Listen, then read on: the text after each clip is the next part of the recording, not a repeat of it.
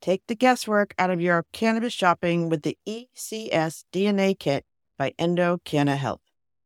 If you take pride in your canna nerdiness or are just canna curious, this kit empowers you to find more about the best cannabis choices. Right now, you can save 25% off your DNA test at endodna.com using promo code POD25. Your purchase includes the Endo DNA Collection Kit, Endo Decoded Report, personalized cannabinoid and terpene suggestions, and Endo-aligned products matching in your state. There will also be suggested dosage guidelines and optimum methods for inhalation or usage. Once you know your personal ECS data, you can shop Endo supplements tailored specifically for you. And right now, Endo DNA is celebrating their new patent with a buy one, get one offer on their Afika Soft Gel lineup. And since I know that many of you struggle with sleep, I want to highlight Afika Unwind, created to support health sleep cycles using patented proprietary formulations of hemp-derived CBD, terpenes, and essential oils. If sleep is eluding you, sweet dreams are in your future. Buy one for yourself and get one for a friend at endodna.com. And don't forget promo code POD25 at the checkout for 25% off your DNA test kit. If you look at it nationally, only 2% of the industry is owned and operated by Blacks, despite conviction records at 80% for that same Black community. So the fact that we're owned and operated by a Black woman differentiates us.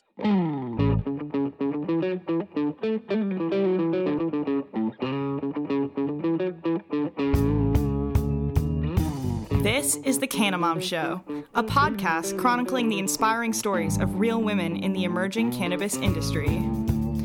Your host, Joyce Gerber, mom, lawyer, political activist, has been speaking with women from coast to coast and around the world who are leaders in the revolution of cannabis and caregiving, continuing on her mission to lift up the stories of the women creating the cannabis industry by sharing their canna stories with you. So go make yourself a cup of tea or roll yourself a joint, sit back, and learn something new about this magical plant on The Canna Mom Show with Joyce Gerber. From the Tip O'Neill Studios in North Cambridge, Massachusetts, it's The Canna Mom Show.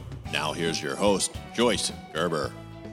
Welcome back to The Canna Mom Show, where we are talking about caring for and giving voice to women in the emerging cannabis industry, one canna story at a time. So my intro is long. I always forget how long it is, but I guess it gets you in the mood. Yeah, we could come up with something shorter, but now listeners are used to it. I think they enjoy it. It does describe what you're all about for sure. That's true. You're getting into. So speaking of that, this is a strange segue. Did you know that today, which is actually a week ago, is the 50th anniversary of the iconic Pink Floyd Dark Side of the Moon album release? I heard that, yeah. There are DJs that are playing it in its full, if there are any DJs left. Haven't been replaced by podcasters, but yes. Sometimes I talk about random stuff that is not cannabis connected. I think this is definitely cannabis connected, so if you haven't ever heard it, it wouldn't 50 be, years old. Yeah. It wouldn't be the same, I don't think, without cannabis.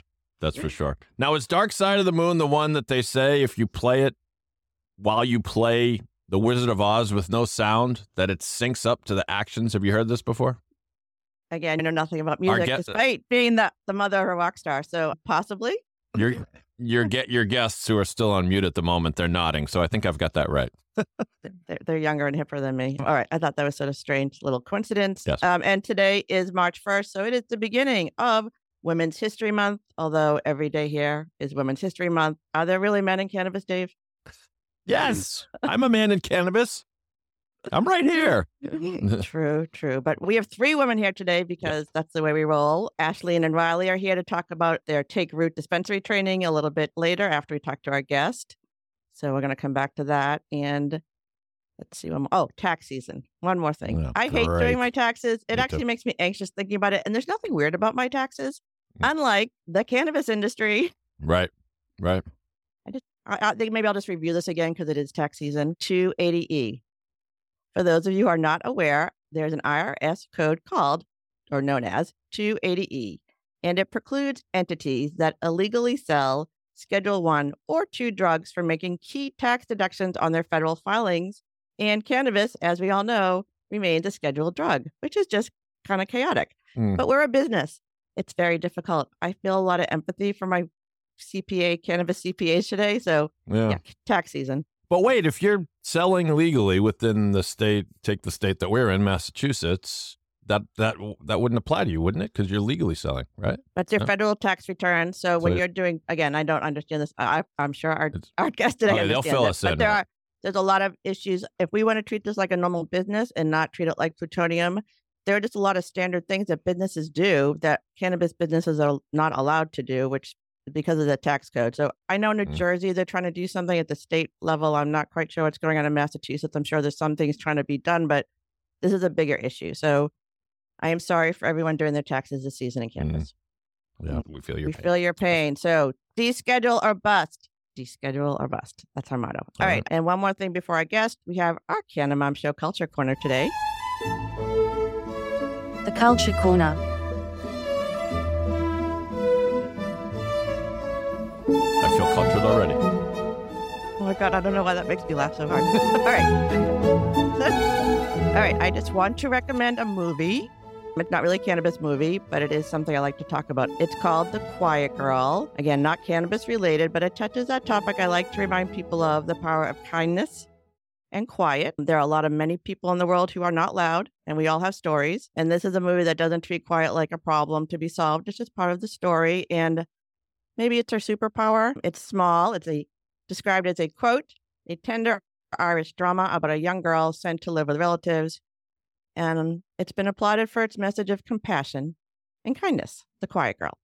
Wow. Did you see it in the theater? I have actually not seen the full thing yet. I have just been reading about it constantly. So I just feel like it's just come out. I heard it on Fresh Air because everyone knows I want to be the Terry Gross of cannabis. So I listen to her every day. And they have their own culture corner. So I just know, again, I talk about quiet revolutionaries. I like the power of podcasting. It's my voice in your head. It's a superpower. But, a lot of this industry is still who's out there showing themselves and making a big fuss. And that isn't everything in the world. So quiet, it's powerful. Yeah, it looks like it's only out in theaters right now and incredibly acclaimed. 96% rating on Rotten Tomatoes. That's really good. Again, a quiet film making a splash. Yes. All right. Well, let's move on to our guests. So today's guest, I don't know if you're following me on Instagram. I drove out to Springfield with my husband. So this is today's guest, people. Today's guest is a dispensary owner out in Springfield, Mass. She has said her journey into cannabis was not an obvious path, but after graduating from college, she found herself working with her local city government and was introduced to the emerging cannabis industry. With the epiphany that cannabis could be something beneficial and monetizable, she began her journey to become the CEO of a woman-owned, Black-owned, and family-owned dispensary in Springfield. Here today to share her journey into cannabis, why she's so committed to her community in Springfield, Mass., and what the secret sauce is of her family business. Please welcome to the Canna Mom Show, Payton Shubrick of Six Bricks Dispensary. Welcome. Thank you so much for having me. I greatly appreciate it. Well, thanks for joining us. Okay, so then I know the dispensary journey is a whole nother story, but just tell us your why. Why are you so committed to being there in Springfield and helping your community? Yeah. And for anyone who doesn't know, Springfield's a small city in the middle of Massachusetts. You can describe it a little bit better than that if you want. Yeah. Well, so for context, I was born and raised here in the city of Springfield. So it holds a special place in my heart because like many things you can't change about yourself, you can't change where you're from. And so I always took extreme pride being from the city of Springfield. I am someone who views the glass as half full versus half empty. And when I started to see the city of Springfield figuring out zoning around cannabis, frustration really kicked in because you saw a lot of large multi-state operators who were following the zoning ordinance, listening to neighborhood councils, but with the intent really to stand up dispensaries and make as much money as possible and send it back to corporate, which means that the dollars and cents that could be benefiting the community of Springfield were going to go out of state. And the only job opportunities that were really being discussed were bud tenders or inventory specialists, but there was no conversation of mid-level management or C-suite opportunities. And yet, when you think about it holistically, a community like Springfield, which is the third largest city in the state of Massachusetts, right, is an area of disproportionate impact. So when you think about it holistically, when cannabis wasn't legal, you had Black and brown people pay the price, right? But now that it's legal, they don't even get to participate in the industry in a meaningful way. And so my frustration really started to manifest itself in figuring out ways I could remedy it. And before I knew it, I had And just Payton, let's go back up. You are young. Just so like people, they can't see you. You're a powerful young woman. I mean, this is a very passionate place you're coming from, which, purpose and drive, that's kind of like the whole meaning of life. So this idea that this was something that came to you and you understood and you felt that you could fight for this is pretty impressive just in itself. Just to kind of keep it in context. All right. No, so I appreciate that. You're committed to your community. This is where you're from. This is where you started. So let's kind of back up. So Six Bricks, I visited it last weekend with my husband. It's awesome. We had a great bud tender. The manager came out and talked with us. We took a nice video. It was freezing. They told us where to get pizza. Full service. It is the antithesis of an MSO, which is a multi-state operator. These things, we think of these entities coming in. But are you the first retail in dispensary in Springfield? Is that your? No, we are the third, but we're the only non-multi-state operator. Okay, so just sort of describe multi-state operators, maybe clean and shiny or whatever they're coming in. How are you so different? Why are you so different? And I mean, I guess also, well, we'll come back to the Springfield part. But yeah, like what's so different about you? Yeah, I think we're different for a few reasons. One, our ownership model, right? So if you look at it nationally, only 2% of the industry is owned and operated by Blacks, despite conviction records at 80% for that same Black community. So the fact that we're owned and operated by a Black woman differentiates us. But when you actually get inside our dispensary, you see so many different aspects of what I'm proud of. So we pay homage to the city of Springfield. We have a word cloud wall that speaks to the fact that though we call it cannabis, when I grew up, it was weed and marijuana and so many other words that just oftentimes get erased when you think about the history of what now has become a commodity in this larger industry. That is a $1 billion industry. We have a timeline that speaks to the history of cannabis for when cannabis was not legal. And unlike many dispensaries that have white, green, and natural wood, we have bright colors of red and yellow and really wanting to feel that when folks walk through the door, they could be welcomed and not feel as though they were in an Apple store, but in an authentic experience of what cannabis has always been to me, which is creating community. Which is just really, so important to hear that. Okay, let's start at the beginning. So when you're not that old, but when you were younger, what was your relationship with cannabis? How did you get connected with cannabis? And why would you believe that this is something, again, I talk about my own, I'm old. I had a cannabis awakening late in life. I didn't really understand what it was, but now I can see all these women who are in it, who have healed themselves or their family or seen something, are so passionate like you. So what is your cannabis story and how did you get here? Yeah, great question. So growing up, dry household. So no drinking, no smoking. Athletics were all the craze. So soccer in the fall, basketball in the winter, track in the spring, summer soccer, and begin again, right? So there really wasn't a conversation around cannabis growing up outside of the reality that I did have friends who consumed. I just was too scared to try it myself because I knew I'd get in trouble. And so the irony of it is having to approach my dad and say, I'm not going to law school. I want to legally sell cannabis, which was immediately followed up with, when did you start smoking weed, Payton? To only explain, I'm not smoking it. I just acknowledge that it's a business model. And so for those who are unfamiliar with the city of Springfield, there is a rhetoric of you're young, high potential. You got to move to Boston or New York to really make something of yourself. And that was a frustrating dynamic because I see so much potential here in the city. That's very interesting. All right. So kind of going back. So I have kids who are in their 20s. So they've kind of left the area of Cambridge, kind of because of cost, because they grew up here. But this idea that we're told if you succeed, you have to leave the community that nourished you.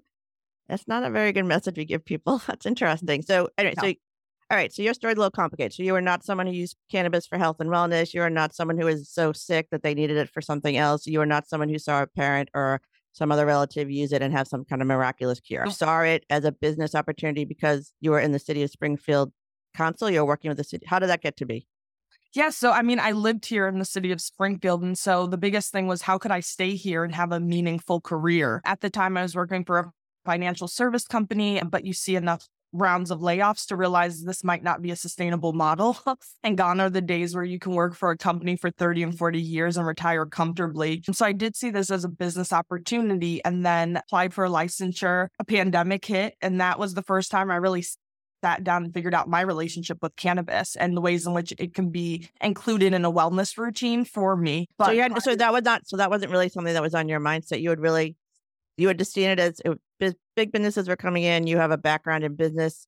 You could see this as a business opportunity, and then you kind of figured out how to use it for your own wellness. That's interesting. So you applied in 2019. When did you apply for the license? Great question. So we applied in 2019. And you opened when? 2022. In September, right? September. Yeah, in September. So it was a lengthy journey for us. I mean, part of the problem is the length of time throughout the licensure, raising capital. And then when you layer in a pandemic on top of civil unrest, I mean, if I think back to that time, I mean, I was on the high of the summer of 2019. We were selected, 27 groups applied, only 4 were given licensure. It was awesome. And then you start to figure it out and a pandemic hits. And I mean, I don't know about you, but I never thought I'd live through a pandemic. So it was also figuring out, like, what is life? How do you find investors? It was already hard, but now they're not even like willing to meet because they don't know if they're going to contract COVID by sitting down and having coffee with you. And so it definitely added some time. Wow. I hadn't even thought about that part of your story. I mean, I knew that you just did open, but you kept going. So you had this license, which you won. I mean, basically because of your community, you knew people in the community. That's the way. Is that the way you kind of sold yourself as a unique entity? You were an MSO, and you were kind of going to be doing this differently. Why do you think that your license was approved? I mean, honestly speaking, I think I made a lot of noise. It was hard to ignore me. Anybody that was willing to listen, I would, talk to you on a radio show, a TV show. I would show up to neighborhood council meetings and share with people what I was thinking. But I was also very hell-bent on not having a lawyer or a consultant speak on my behalf. So if you go back to any of the presentations, it was me at the forefront introducing myself, talking about the concept. And I think the branding around Six Bricks really resonated with folks in the community. I mean, Six Bricks is a play on the last name Shubrick, 6 people being in my immediate family. And so it was unseen and still very much is in this industry to have a Black family owning a dispensary, the dynamic of it all. Managing your parents. And the idea that I speak to a certain community of women who may not believe this could be useful for health and wellness because I grew up in an era and it was just what we were told is that it's dangerous, right? But I present as a certain way so that I can exist so that people can say, oh, it's okay. And you're doing that too, but your entire family has stepped up to do this, which is really interesting. So you're going into this community that has been damaged by the war on drugs and you're saying, this is going to be really good. And to listen to you, right? So you were able to kind of break through, it's like opening that space for them to hear the story differently. You were able to do that. Yeah. And I mean, I'll be honest, the reception to start was not great. I mean, there were meetings where my parents are sitting in the front row, kind of biting their lip as people are yelling, she's trying to sell a gateway drug and ruin the community, so on and so forth. So it was definitely a mixed reception because from my vantage point, it was going to happen regardless. And so at least there was an opportunity to have a conversation with me as an owner-operator in a way you couldn't with these larger entities. And so I definitely caught it from all ends. There were people who really supported it, people who didn't understand it, and people who were simply against it. And so, it was navigating those waters. That's a lot of bravery. That's the policy work too. But again, you had a foundation. People are coming at this out of ignorance and fear, and you can't be backed down by that because, again, it's not a belief system. It's a science, and we've been made to believe through a narrative how dangerous it is, and people like you and the women I'm talking to are standing up across the country and saying, no, and we represent, and you don't necessarily look like who they would think a cannabis business owner would look like. So maybe in some ways that threw them off as well. So you're a lot Almost of stuff. certainly. Yeah. All right. So so you go through all of this turmoil, chaos, you get it. Did you have your space already? Did you? Yes. So just so people understand, tell them how the host agreement works and how you have to, it's a big upfront, plus you have to continue paying for it, right? Yeah, most certainly. So the city of Springfield was slightly unique in that we had a request for proposals. So 27 groups applied, only 4 were selected. And that was a stressful process because I didn't know there was going to be a selection. I thought you got a really good proposal, you'll get picked. We were ranked 3rd, so we had the right to then negotiate a host community agreement. So 2019, all I had was an executed host community agreement, a space, and had finalized the special permit. It was after that, then we applied with the state. The whole time I'm shelling out cash, though, because we still have to keep an active lease. I still have lawyer bills, and we're waiting. It took almost a year before we got our provisional license. And then from there, it was a matter of building out the space, going through the architectural review to then get final licensure, to then wait to commence ops. So this is not a process that is quick, fast. It requires It's giving me anxiety just thinking about it. Like going through all this stuff is literally giving me anxiety. Okay, so you're starting this journey. Again, you're a pioneer. You have no idea what's going to happen next, but you don't know. So you just keep going. It's 2020. It's a pandemic. How does this impact your cannabis use, and how does this impact how you're getting money? I mean, this is a lot you need a lot of cash. You need a lot of resources, and we don't have banking in cannabis. And like I talked about earlier, there's all these tax issues where you can't deduct normal base. So this is a whole world that you're learning about as the world is on fire. So what's happening to you? Yeah. I think that's probably where the cannabis use started, right? I was meeting a lot of people in industry, and honestly, it was a humbling experience because while I approached it with a business mentality and became very clear the ways in which cannabis could be a part of an individual's wellness routine, and considering the stress, the fears, the tears of not knowing exactly what's going to be happening in terms of getting across the finish line of opening doors. The pandemic was a really beautiful experience in some ways of having more free time to explore my own relationship with cannabis, while at the same time receiving a lot of no's. I mean, let's be honest, Payton's a unisex name. And so most of my name tags I've collected say Mr. Payton, and then I show up in a dress and heels and they're like, well, wait, you're a woman of color under 30 and you want how much money? Yeah, no thanks. Oh, that's so disheartening. Oh, yeah. I mean, I joke about it. I talk about the amount of no's I received in this process. But you got to be gentle, pressure relentlessly applied. I mean, if you stop after your first 10 no's, then you never really get started.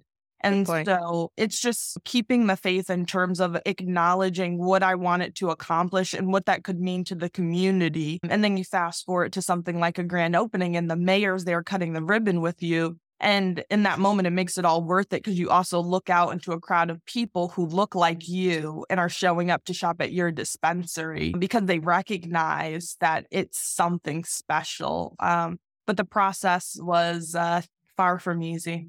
It's awe. I know. I kind of think a lot about, I've been listening to a lot of podcasts about happiness and awe and joy. And this, it's all kind of connected back to cannabis, and that it's the pause. It's almost like the pandemic gave you a pause that you wouldn't have taken. And again, I'm a woman of a certain age who had kids and went to law school and never paused. You have to stop at some point. So I don't know. I think it's a lesson. It's a cannabis lesson. It's a world lesson. All right.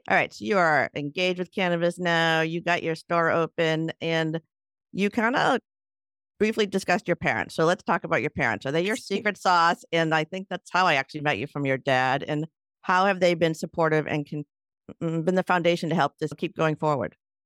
Yeah, I mean, I won't lie. Having a family-owned business is tough, right? Because you have to put boundaries in place. It's very easy for the business to be all you have a conversation around.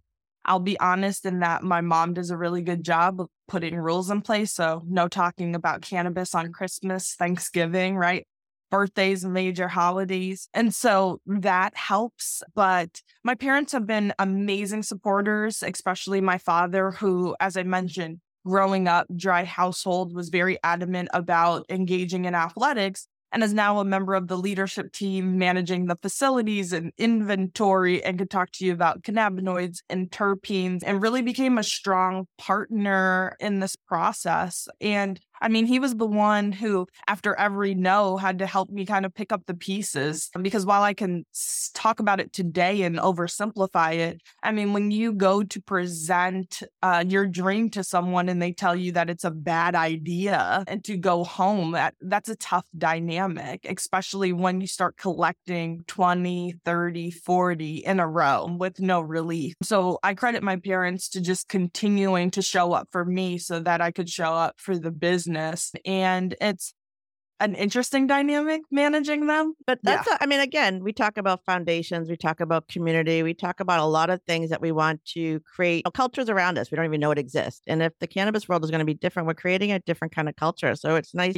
you're there, you're in your community, working with your family. You didn't succeed and leave and say, I can do something better. You said, this is the place I want to be. And you're in a very unique I think you're in a very unique spot because you're in an industry that you weren't necessarily connected to by health or wellness. You've chosen to do it as a business person, which is honestly what a lot of the white men are doing. So you're sort of at that same level, and you have found cannabis to be something that you can use for your own health and wellness. So you kind of came to it backwards because most of the women I am meeting, it's really they find health and wellness, and then they are evangelized to become entrepreneurs. So. Yeah, I definitely reverse engineered my way into cannabis. But in full transparency, I think it helped in many respects because I viewed it as a business. And so while I became more passionate over time about it, I was very clear on the business model that I was trying to bring to the forefront and didn't allow my relationship with the plant to influence that, if it makes sense. So I had a totally clear business model and then started layering in my relationship. It's just a great story. All right. So we do have more to talk about, but we're just going to take a quick break with Payton because we have another 2 guests we want to talk about. So we'll be back in a few with Payton of Six Bricks Dispensary after we take a detour into the world of, well, it's not even a detour, dispensary training and podcasting with sisters Riley and Ashleen Aguilar of Take Root in Washington State, who are also known as the Chronic Gals podcasters. Welcome, ladies. Hi. So quick, we only have 10 minutes. So just tell my audience about your podcast, and then let's talk about dispensary training. Awesome. Go for it. So our podcast is Chronic Gals Podcast. We've been at it since 2018, we were talking about the cannabis industry, especially from our viewpoints in Washington State. I have been a bud tender, and then I was also a marketer for a dispensary. And I just smoked a lot of the weed that was in the store. So we had a lot to talk about. And over the years, I made your parents proud. That's good. Yeah. So proud. Lots of really proud conversations at Christmas. Yeah. But over the years, it kind of, we've been shifting our content into more weed and spirituality and examining our relationship with our own spirituality and how cannabis is woven into that. That's So awesome. we're currently on a pause with the podcast because we have this new project that we've been focusing on that we'll talk about as well, the Take Root dispensary training. But there's a ton of episodes out there if anybody's interested. We had some really great episodes last year about the multiverse and Marvel, all sorts of cool stuff. Yeah. So Stuff I don't talk about at all because I don't even understand it. So I can barely scan my tax documents and just sign up Genius. So all right. So tell me about. Again, we talk a lot about dispensary worker. The idea that we're going into dispensaries and it's like going boutique shopping. It's expensive. You're going to be dropping some money and you want to feel like you're being cared for. There's a lot of products out there and your front man, the person you see, is always the bud tender. So what are you doing with dispensary training? Why do you think this is so important? yeah, so we both have had a lot of experience across the country visiting dispensaries. We both like to travel. Riley went on a whole road trip across the country and was able to visit. Yeah. I'm just going across Massachusetts. That's a good idea. It was awesome. I stopped in Illinois and had the weirdest dispensary experience because it was right after they had opened their dispensaries. So right after legalization, I asked what farms were good and no bud tender could tell me the farms. No one could tell me anything about the product. I spent $135 on a 0.5 gram cart and 5 pre-rolls, which is very expensive if you're not. Yeah, that's a very expensive ticket. I mean, that's something that we could get in Washington for $50, or $30. All right. So again, this is an expensive industry to walk in and to have the person selling you the stuff, not to know what they're doing is really, again, your dispensary could be beautiful. And people could come in and you could have great products. But if they have a bad experience, they're not coming back, which Payton can probably attest to. So why? Okay, so you've had a lot of experiences and you thought you could do better. Yeah. It can be done better. Yes. Okay. Yeah. And then also with me working in a dispensary myself, I recognized that there was just a training gap simply because leadership has not had the time to put together adequate training. A few programs and courses exist out there, but the burden is on the bud tender to go educate themselves, to pay for it themselves, to take the time out of work to go do it themselves. Whereas from our perspective, for example, if you were to get a job as a flooring salesman and you go to that job, they're going to train you on all of the products in their store. So why isn't that happening in dispensaries? Well, recognizing that dispensary leadership has not had a lot of time because they're dealing with regulations and you just heard about Payton's struggle. Yeah, the 2-year struggle and they don't have. Yeah, she doesn't have time to create a training program. So we took the time and did it ourselves based on both our experience as users, based on my experience selling weed, and using all of the different product types. That's so interesting. So I talk a lot about like whatever it is you do in this world. Cannabis needs you. So education, people are like, I want to educate, and they think about going into teaching or whatever, but businesses need education. Like if you know how to create these courses and this is something you're passionate about, I hadn't really thought of it that way. That's a really interesting avenue into the cannabis world if you want to work in it and not sell cannabis, but be a support, like all these ancillary businesses that are needed to keep these dispensaries running. Absolutely. Yeah. Absolutely. So what we decided to do is create an online course. It's a solution, like we said, a solution for dispensary leaderships who want to train their bud tenders. We cover foundational cannabis science. We cover all the product types you can find in a dispensary, and then that sales and customer service perspective woven throughout. So it's really something that is for bud tenders to help them guide the customer through the transactions on the floor and make sure everybody on your staff is speaking the same language. Everybody has the same base level knowledge to what they're speaking to. And it just helps to support the entire staff and the entire shop. I mean, just the base level, that's really interesting because I do see there's more universities sort of popping up and people doing these programs so you can learn about it. But that's coming in to be a bud. I don't even know when you come in to be a bud tender, do people even understand there's an endocannabinoid system? That must be that's interesting. Not everybody. Not everyone. Yeah, I didn't thought about that. All right.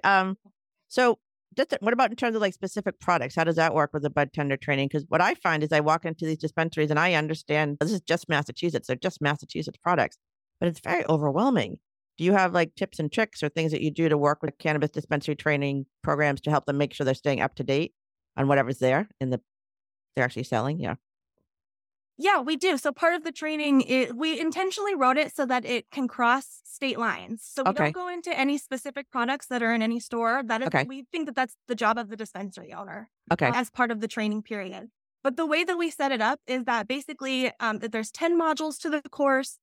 So it becomes a 10-day period where you do one module a day. How long are the modules? It's 30 to 60 minutes of reading. And And that's like and quizzing. Yeah, and a quiz. And that's honestly like overestimating. The idea is that the first hour of your shift, you can do book learning. And then the rest of the shift, you get to go on the floor with your trainer and interact with your product and apply the knowledge that you just learned to exactly what's in your store. So in the text, we talk about topicals. How do topicals work? Transdermal patches, how do they work?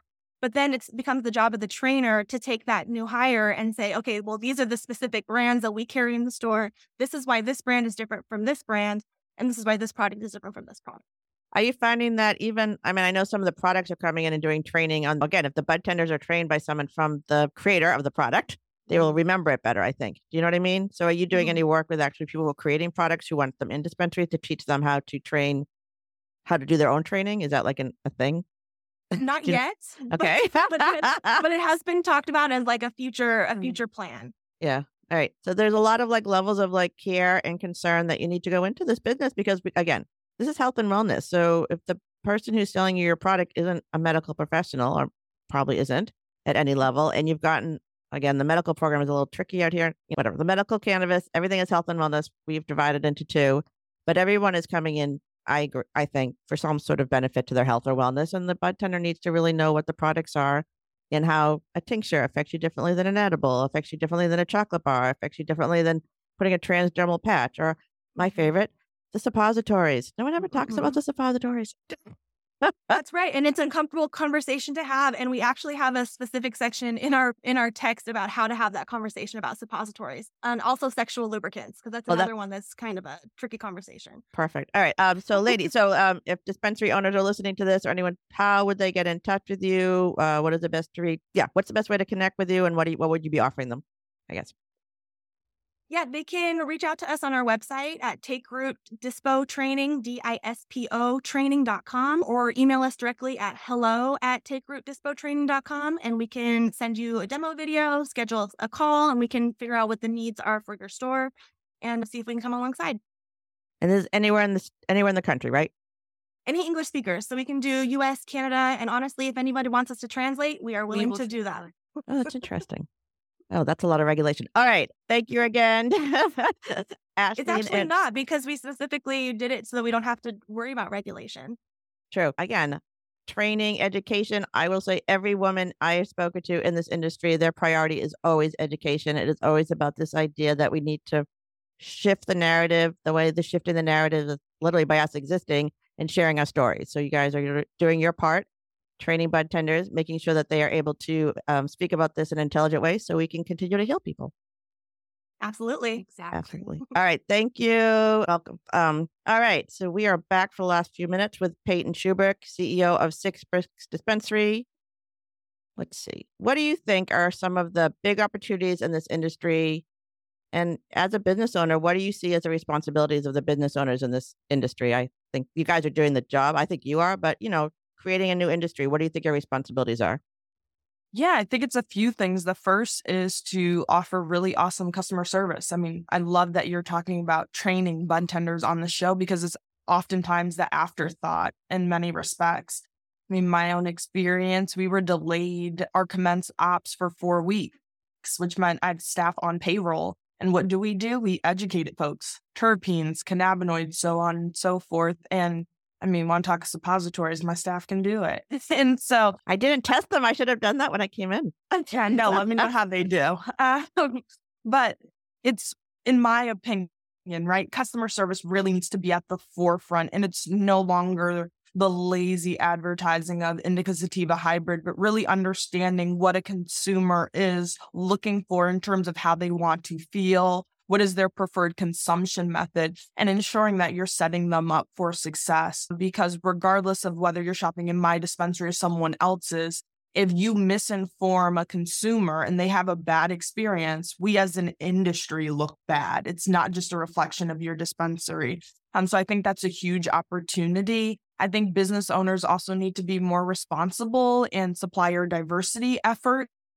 So carrying women-owned brands, Black-owned brands, and so many other aspects of diversity in this industry that don't get talked about until it's a month, right, for them to talk about it. So we just concluded Black History Month. We're now in Women's History Month.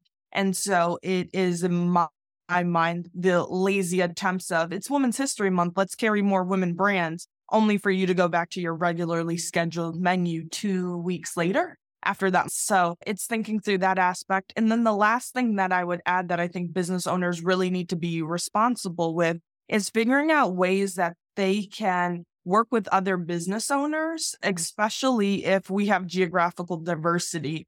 You do not need to view everyone who owns a dispensary when you own one as well as competition. It really does not help us as an industry when you're trying to protect your slice of the pie versus figuring out how we can make more pies together. So those are my top 3, if you will. That is a woman speaking with a new perspective. Again, business looks a certain way because people decide it was going to be that way, and we can decide something different. Maybe next week I'll talk about a book I'm reading about the myth of free market economies that, again, this is a small business idea. We could have a lot of small businesses across the country that are building generational wealth at a normalized level, as opposed to what we've created now, which is capitalism that creates capital just for a lot of people at the top. I just think this is an idea that could happen. I just love the idea of small and medium businesses. There's a lot of policy work. I talk about that a lot that could make small, medium businesses more lucrative. It is now all still in state.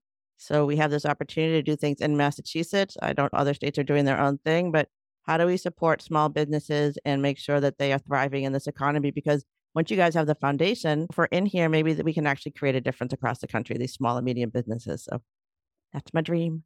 All right. So your secret sauce. I already talked about this. All right. So what's coming up for you this year? Are you expanding? Are you speaking? Are you, I don't know, is your dad taking, I don't know, going on YouTube? What's going on? What's going on? 2023 for us is surviving and thriving. We're reading a lot of articles specific to the Massachusetts market, with The Source in Northampton recently closing its doors after 8 months of being operational. We've now seen Pleasantry closing their doors. So the rhetoric has been rather negative around dispensaries in Massachusetts and what that looks like holistically. So the team and I are focused on controlling our controllables, right? What can we do to diversify revenue? How can we engage with our community? So I'm very excited. In April, we'll be hosting an expungement clinic. We're nominated for Best Dispensary through NECAN after only being operational for 6 months. So we're focused on controlling what we can control, which is how we're treating our customers, how we're engaging with the community, and how we're choosing to show up every day. And so that's the focus for us right now. Awesomeness. I will be at NECAN. I was a NECAN winner last year, so I voted, and good thoughts for you. I appreciate it. All right. It's amazing. She's a pioneer in this industry in Massachusetts. She's doing something different. If you are out in the area and you want to stop by a dispensary, stop by hers and ask which so many products they have. Obviously, they're local, but how local? And who's growing it? And ask questions to your bud tender, because I know, and then support those businesses. So, Payton, what's the best way to people connect with you? Well, actually, I guess give the address of the dispensary, and what's the best way to connect with you if they want to reach you? Most certainly. So we are located at 1860 Main Street in Springfield, Massachusetts. And the best way to connect with me, I would say through our website. My email's there, as is most of the leadership team. So don't hesitate to reach out. I respond to just about everything, including our Google reviews. So we appreciate it all. Awesome. All right. Thank you. All right. Another show. So for my guest, Payton, and sisters Ashlyn and Riley, and of course my Canna bro David Yaz, and our team, I want to thank you for taking the time to listen to the Canna Mom Show, where we're on a mission to enhance the impact women have on the emerging cannabis industry by sharing and preserving their stories of love, kindness, wisdom, and hope. Thank you for following and sharing all the inspiring stories of the women building this new industry, so together we can crush the stigma around cannabis and caregivers. I'm your host, Joyce Gerber. This is the Canna Mom Show, and we're a production of Pod 617, the Boston Podcast Network.